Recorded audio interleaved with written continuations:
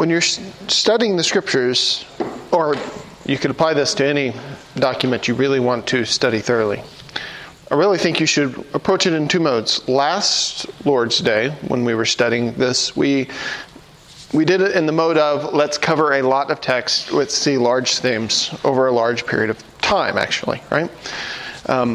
Sometimes, though, it's good to slow down and say, I'm going to focus on this small piece and interpret this and pay attention to the words, all right? With Nahum, we've done both, all right? And so today we're going to get back to taking it slowly, all right? And so we're going to do what we've done before. I've given you a handout that has 4 different translations. And we're going to take time and we're going to think through it. We're going to compare the translations. We're going to talk about the meaning. It's an interesting passage, I think, especially if you're interested in ancient warfare. And who isn't interested in wars? It's imagine the movie going on, whatever you want to do here. So Nahum chapter 2. So we have 4 translations here. We have the ESV, we have the KJV, we have the Net Bible, and then we once again have Alter's translation. So, reminder, ESV, KJV, Net Bible, those are all committee translations. Alter is just one guy, right?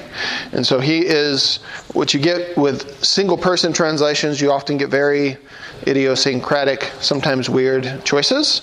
But they're a great counterbalance to the committee translations, because committee translations tend to be conservative, and we don't want to upset the folks too much by changing things, and so we don't want to tweak it too much. The Net Bible is a weird committee translation, that they don't have quite those scruples, or they don't have that translation philosophy. But the ESV is certainly that way sometimes. So you have here the Net Bible, the ESV, the KJV, the Net, and Alter, and on the other side you have the next few verses.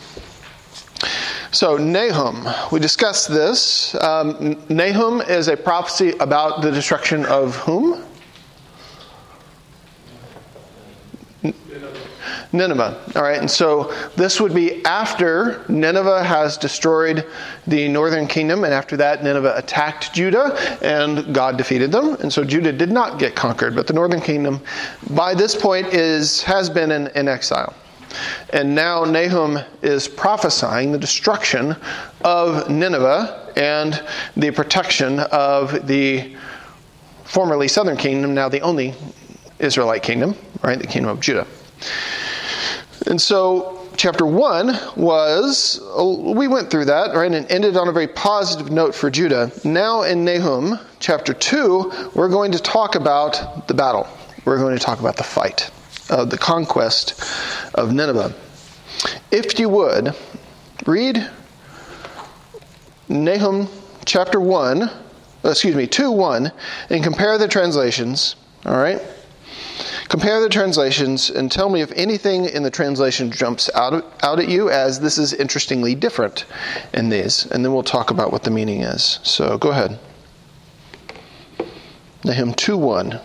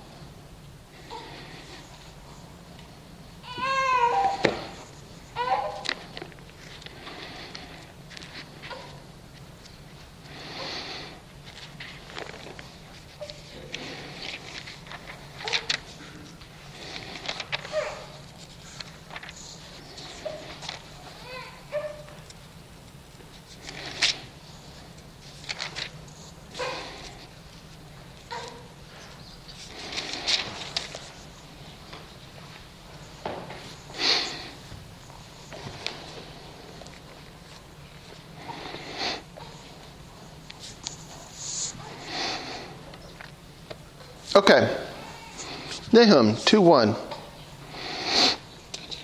Any thoughts on the translations here? What's different?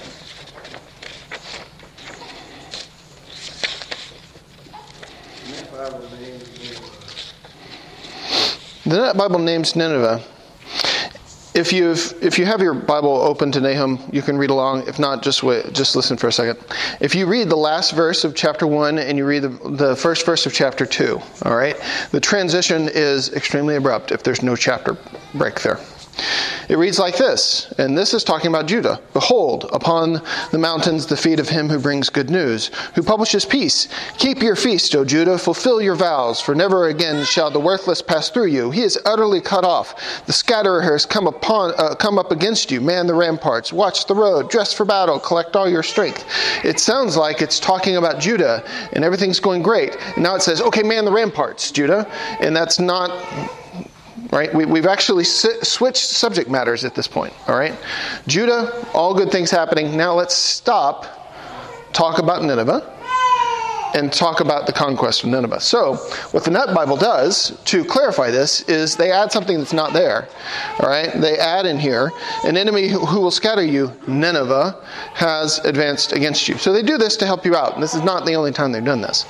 We've already seen at least once where they've added a word for clarification so they know who you're talking about. This would actually happen a lot this has been very normal for church readings in churches where, through the history of the churches, the Gospels have been very commonly read within the churches, just as a part of their liturgy. And so often they would get a selection of the Gospels, and they're going to read this thing. And that particular selection says, and he said, and it goes on to say something that Jesus said. Well, who said it? And so often in these liturgical scenarios, the churches would go, well, instead of he, let's just say Jesus instead, so it's clear who's talking here. This is actually a fairly normal thing for them to do. The Net Bible does this. It's not there, but it is clearly meant. So it's all cool. What else is interestingly different between the two? Only the KJV mentions munitions or weapons. Mm-hmm. Keep the munition. What is a munition?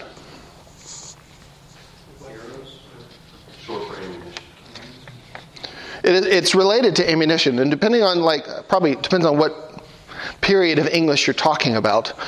Munition is just a general word for defensive weapons and things.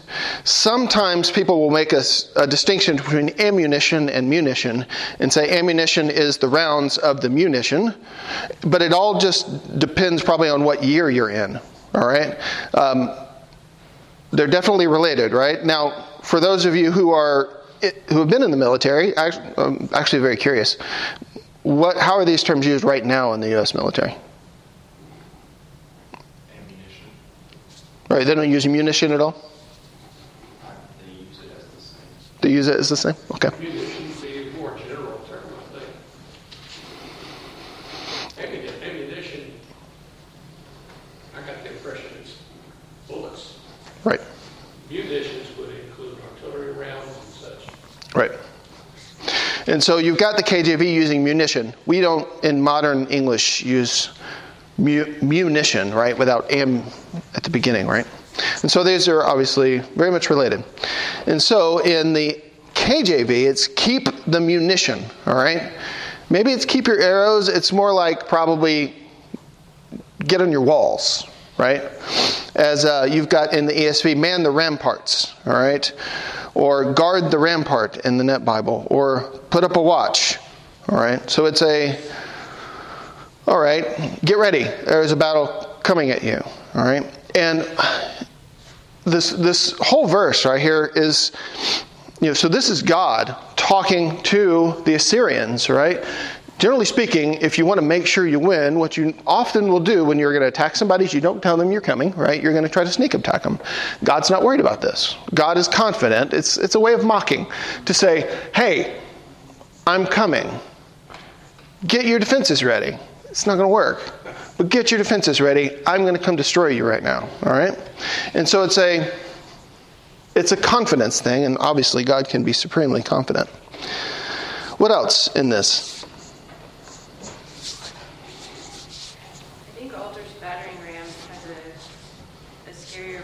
Because the others, like he did scatters and then dashes to pieces doesn't sound nice, but with scattering, like I could see people running away, but also like scattering seeds or the chickens run away, whatever. But the battering ram is going to break your castle. So that seems a little scarier. Yeah, and that actually reflects, in this beginning part of this chapter, there's a lot of questions about what is actually going on in the Hebrew text here. Lots of questions of what exactly are they talking about? And this is one of those where some people read the scatterers, and some people, like Alter, go, it doesn't mean scatter. It's talking about a ram, right? Because those are very different things. Now, a ram, in theory, will hit the door and scatter the door, but that's not the idea here. So this is actually following a different reading of the Hebrew text and going, it's not about scattering. All right, they're getting a ram and they're going to knock down the door. All right, and so that one is another thing that's different, and it's an interesting translational difference, right? And it's not just in translation; it's not just being flourishy. He is actually reading the Hebrew text differently, in a way that some others read as well. So that's verse 1. All right, so it's God saying, "Okay, enemy, get ready. The scatterer or the battering ram is coming after you." Okay, who's the scatterer in this case? You may know. Or if it's not a scatterer, who is that that's manning the battering ram to knock down their doors? Who? Anybody remember? What'd you say, Bill?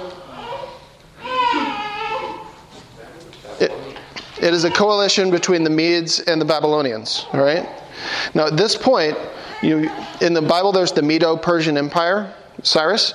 At this point, the Medes and the Persians are different groups. The Medes are actually over the Persians, all right? So the Medes and the Babylonians, all right, they're tired of Assyria. They gang up and they attack. And so specifically, the one God uses to destroy Nineveh, all right, is a coalition of the Medes and the Persians. The Medes and the Babylonians. And of course, Babylon would be the great power after this. Not yet the Medes. All right, so they would be the scatterers, or they would be the ones bringing the battle ram. Verse 2. Let's take a minute and read through verse 2 and compare.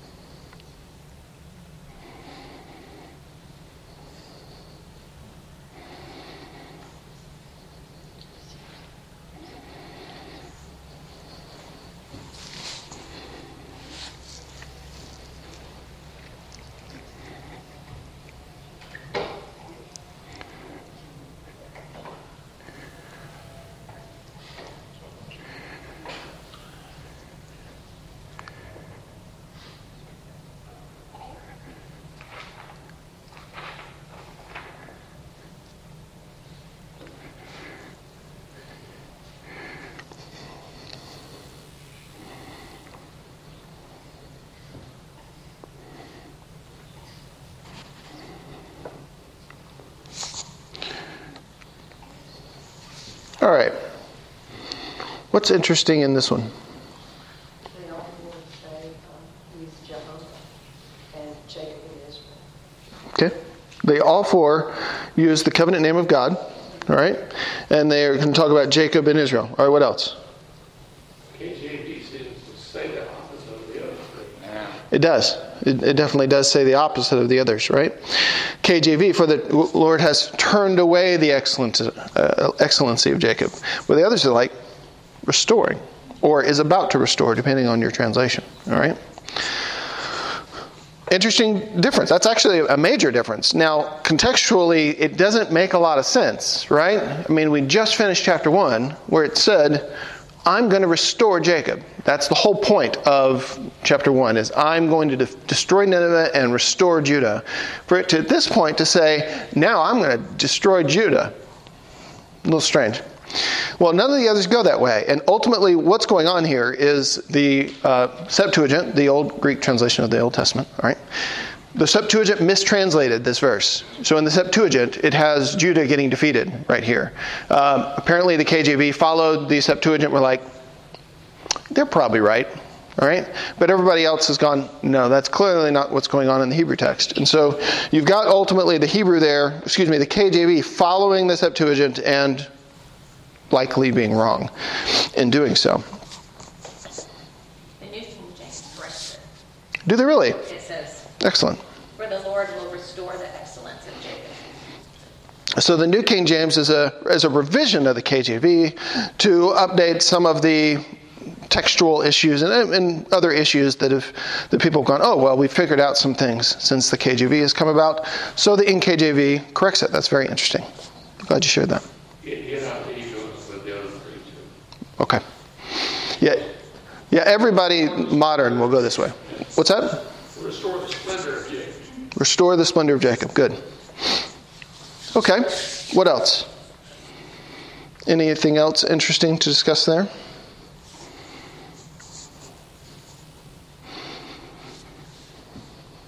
What are they going to ruin? And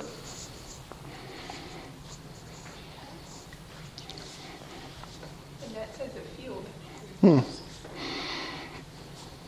Net says field. Everyone else says branches. Like they're tree branches? Probably vineyard branches. Yeah, he says vine. Vine branches, right?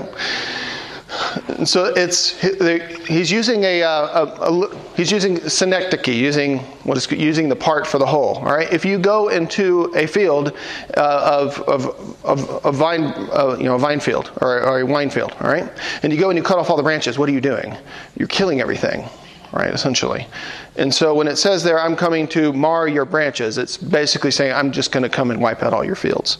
And so the Net Bible, as we've discussed, they often take away the imagery and just go, this is what it means. This is a very Net Bible thing to do. They're like, people might not get the branch thing. Let's just say what they mean, which is we're going to come in and destroy your fields. Okay, so that's different.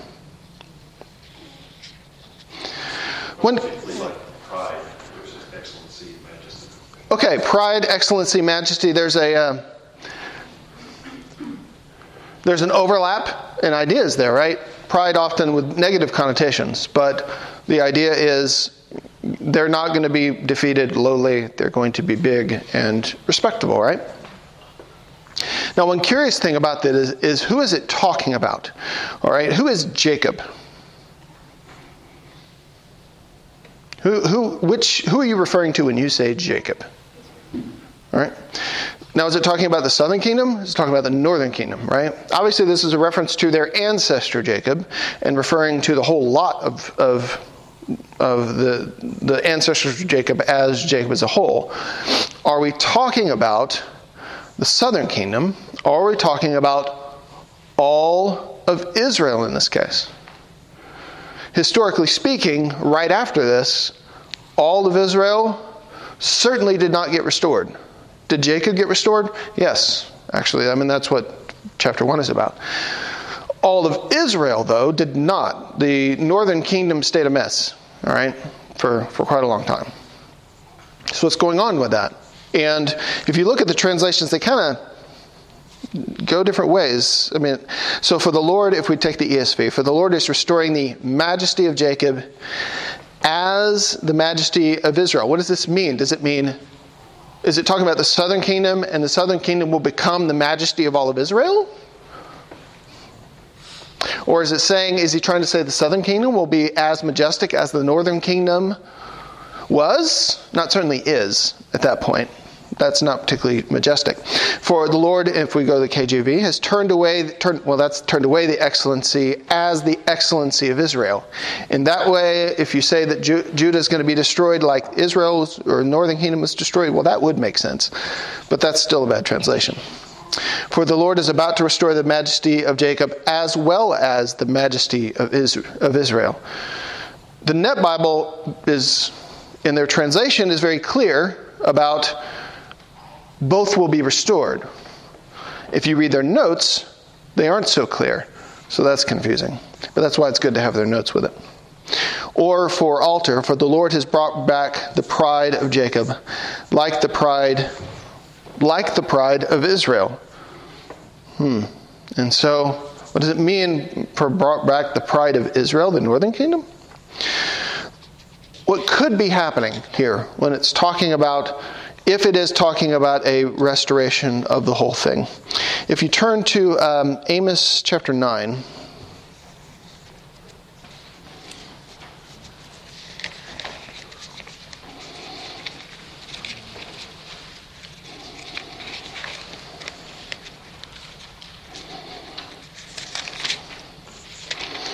And this is just a possibility.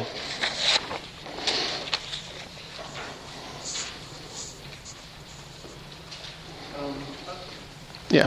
Back to Jacob and Israel for a second. Yeah. Is that the thing where they repeat the idea? Like Jacob was renamed. Right?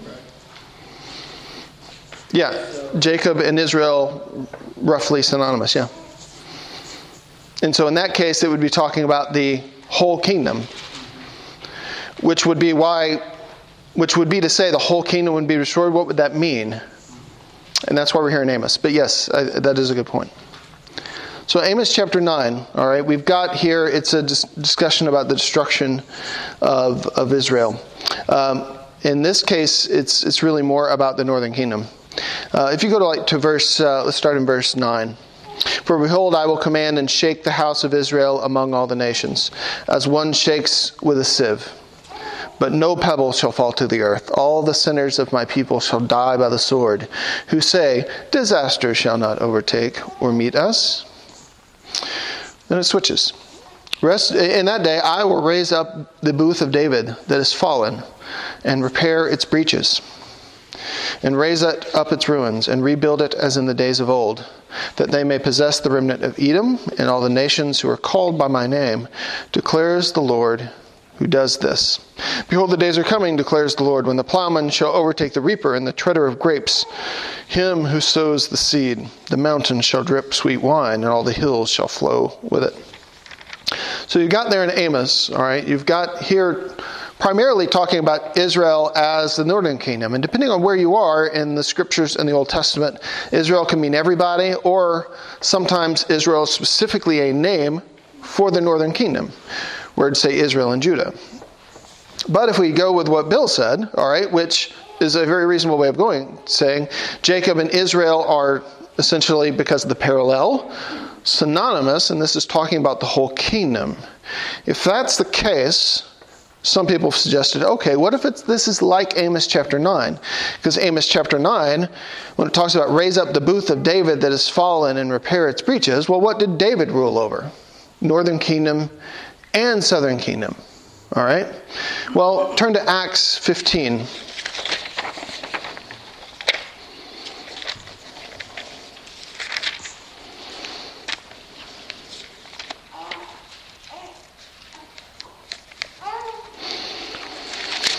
So if Amos is talking about the restoration of the whole kingdom, all right, Acts chapter 15, we have a quotation of Amos, this section, all right? And so this is the Jerusalem Council. We've discussed this recently and many times not recently, right? Where this is the discussion of the Gentile problem, all right? You've got Gentiles. Do the Gentiles need to follow the entire law? And in verse 12 of chapter 15, and all the assembly fell silent, and they listened to Barnabas and Paul as they related what signs and wonders God had done through them among the Gentiles. After they finished speaking, James replied, brothers, listen to me. Simeon has related how God first visited the Gentiles to take from them a people for his name. And with this, the words of the prophets agree, just as it is written. After this I will return, and I will rebuild the tent of David that has fallen. I will rebuild its ruins, and I will restore it, that the remnant of mankind may seek the Lord, and all the Gentiles who are called by my name, says the Lord, who makes these things known from of old. Therefore my judgment is that we should not trouble those of the Gentiles who turn to God, but who should write to them, to abstain from the things polluted by idols, and from sexual immorality, and from what has been strangled, and from blood. For from ancient generations Moses has had in every city those who proclaim him, for he is read every Sabbath in the synagogues. And so what James here is doing is he's reading Amos and going, that prophecy of the restoration, all right, of the entire kingdom is not just a prophecy of the restoration of the entire kingdom back then, but it's actually about right now. And it's also about the bringing in of the Gentiles, right? So that's essentially how he's using Amos. So some people proposed, well, what if this really is a prophecy of both the northern and southern kingdom, the whole kingdom being restored? And it's not near term. It's long term. Just like the prophecy in Amos ended up being long term and actually being fulfilled in Christ, in the church, in the New Testament. It's an open question. Not all things are clear. But that's one way to take it, at least. Any more thoughts on Nahum chapter 2, verse 2?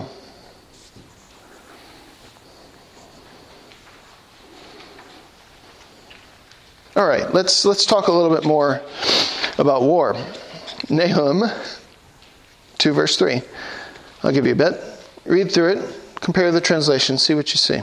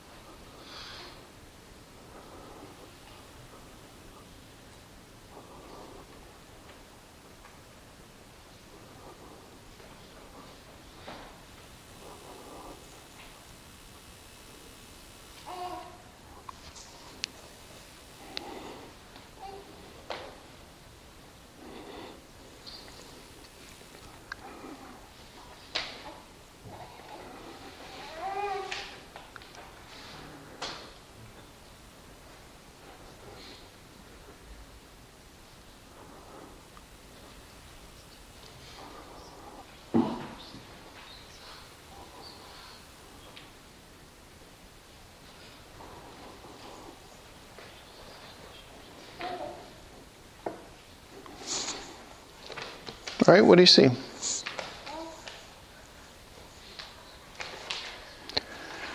So, in the King James Version, it says the shield of his mighty man is made red. Mm-hmm. Then it's dyed red in the net, and then it's is red in the English Standard Version. Mm-hmm. And then his warrior shoulder red in the altar. There's some ambiguity as to what's the cause of the redness. Is it blood? Because this is post-battle and they've killed a lot of people. Or is it their stuff is dyed beforehand as we're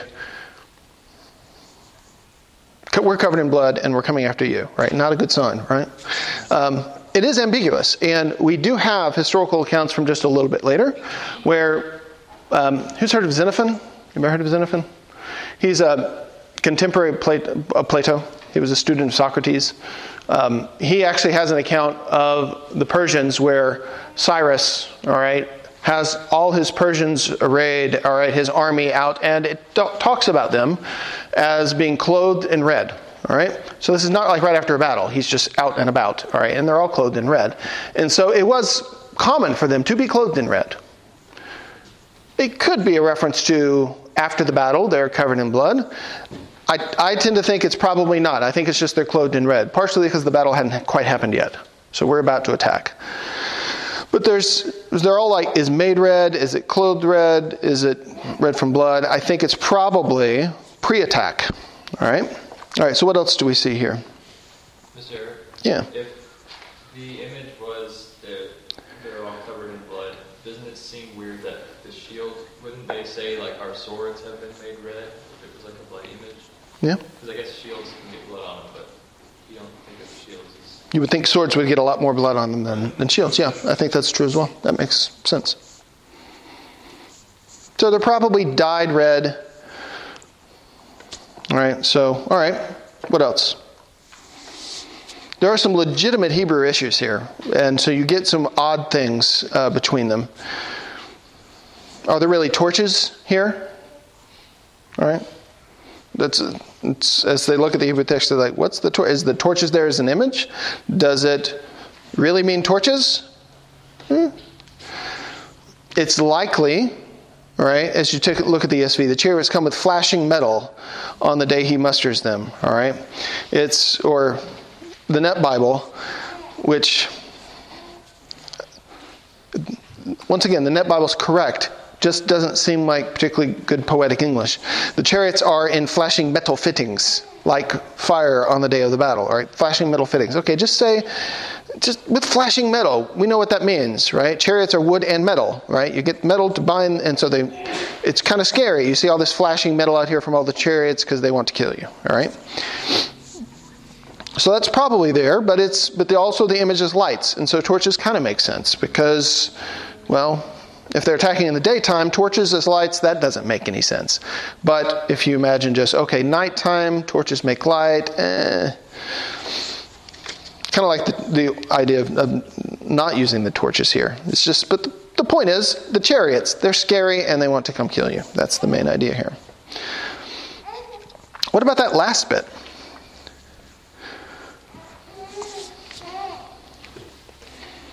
Not sure how altar gets poison status. It's another one of those. It's an argument you can legitimately make, and he's not the only one who says that it's poisoned. But none of the other translations go with poison. It's possible, but it is unique among the four. And it obviously means something very different than the others, because none of the others are poisoned. All right, what about the other things here? Did the weapons of charioteers change over time, like from lances and spears to bows to swords? Yeah, I'm sure they would. It sounds like a chariot army armed with. Okay, so the chariots holding their spears, like you're going to joust people, sort of. Yeah, could be. I mean, they probably had chariots and infantry and archers, and we know at least the Assyrians used siege, and so there's going to be siege probably from the Babylonians and the Medes when they attack as well. So you're actually going to have a wide variety of things, and we know they had siege because we actually have carvings from the Assyrians of them carving about their battles, and like, look what we did. And in those carvings they have their siege equipment in their stone carvings that still exist today. So it was definitely something they used. They didn't really have like catapults. That wasn't invented till later, or trebuchets or anything like that. But they had basic siege. Yeah. I mean, we know too because they have mentions. Mm-hmm. Oh, I guess that's the altar. The battering ram. Yeah, but they did have battering rams, and it was what you would expect: a really long tree with a metal thing on the front. You move it; it's actually suspended on chains, and you just bang the door until the door, breaks into pieces. So they did have that. Yeah. Trees get shaken in KJV. All right. So why would the trees be shaking? All right. What in the military is made of trees, right? If you go with what you were saying, right, it's some sort of spear, right? And so the trees, the big spears, they're shaking. Is it because they're shaking their spears? We're going to poke you with these spears? Or like trembling because of the multitude of the army coming against them. Okay. They have chariots going through. So the trees are shaking. Clearly, the ESV, the Net Bible, and the ESV and the Net Bible are going with spears, right? Because they're like brandishing, right? Altar is actually going with another option, which some people go with, which is not spears, but arrows, right? What are arrows but tiny spears that you shoot further, right? Fir and cypress, all right, what's going on here? What's the image? Maybe the KJV got it, right? And all the chariots are shaking the trees. Or maybe they just didn't get the image. That would totally happen. Why carry this huge siege equipment from hundreds of miles away? We'll go to the enemy, cut their trees down, make our siege equipment in front of their city, and then kill them with it. Right? It's something you'd totally do. Verse 4, and this is where we'll stop. Which is a shame. Verse 5 is very interesting, but I guess next week we'll get to it. I'll give you a minute to look at verse 4.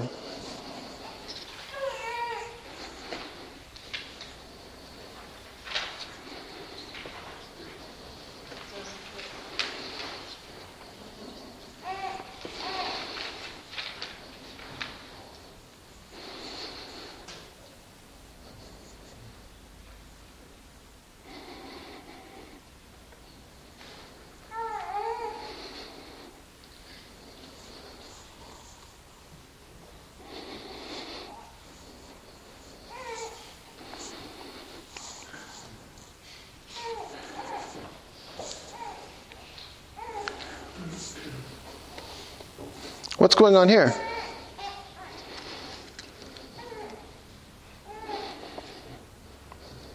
The chariots are running through the city. Sweet, chariot races, right? No, not chariot races. This is not fun chariots running through the cities. All right, we're like now switching in time. All right, now the chariots are inside the city, running all over the streets. All right, slaying their enemies. Not good. They rush to and fro through the squares in the ESV. I mean, what the KJV has is totally makes sense of what they're saying. It's just now we would not use this language for this, right? They jostle one against another in the broad ways. What do you mean in the broad ways? Well, just in the big streets, right? This isn't orderly, right? This is like driving in Cambodia, all right? This is the thing. There's so many bad guy chariots, they're knocking into each other as they are rampaging through your city, all right? Not a good look for Nineveh, all right? Not a good look at all. And then once again, you get the gleam like the torches, and they dart like lightning, or they run like the lightnings. They're fast, right? They dash here and there like flashes of lightning, or like lightning they race. Super fast. Too many of them. All through your city. Panic time. Not good, all right? It makes sense for the chariots were polished to reflect sunlight. Mm-hmm. Affect the vision of people. Totally. Intimidation is a powerful weapon, right? You want your stuff flashing, and you want it bright, and you want it obnoxious, so that the enemy gets really scared at what you've got out there.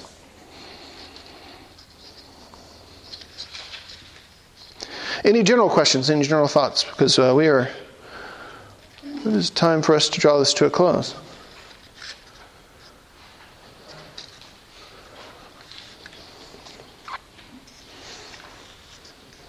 Okay. I'll leave you with this question to think about for next time. All right? Who is verse 5 talking about? Is it the Ninevites? Or is it the Medes and the Babylonians? Because depending on who it's talking about, some of this doesn't make much sense. I don't think.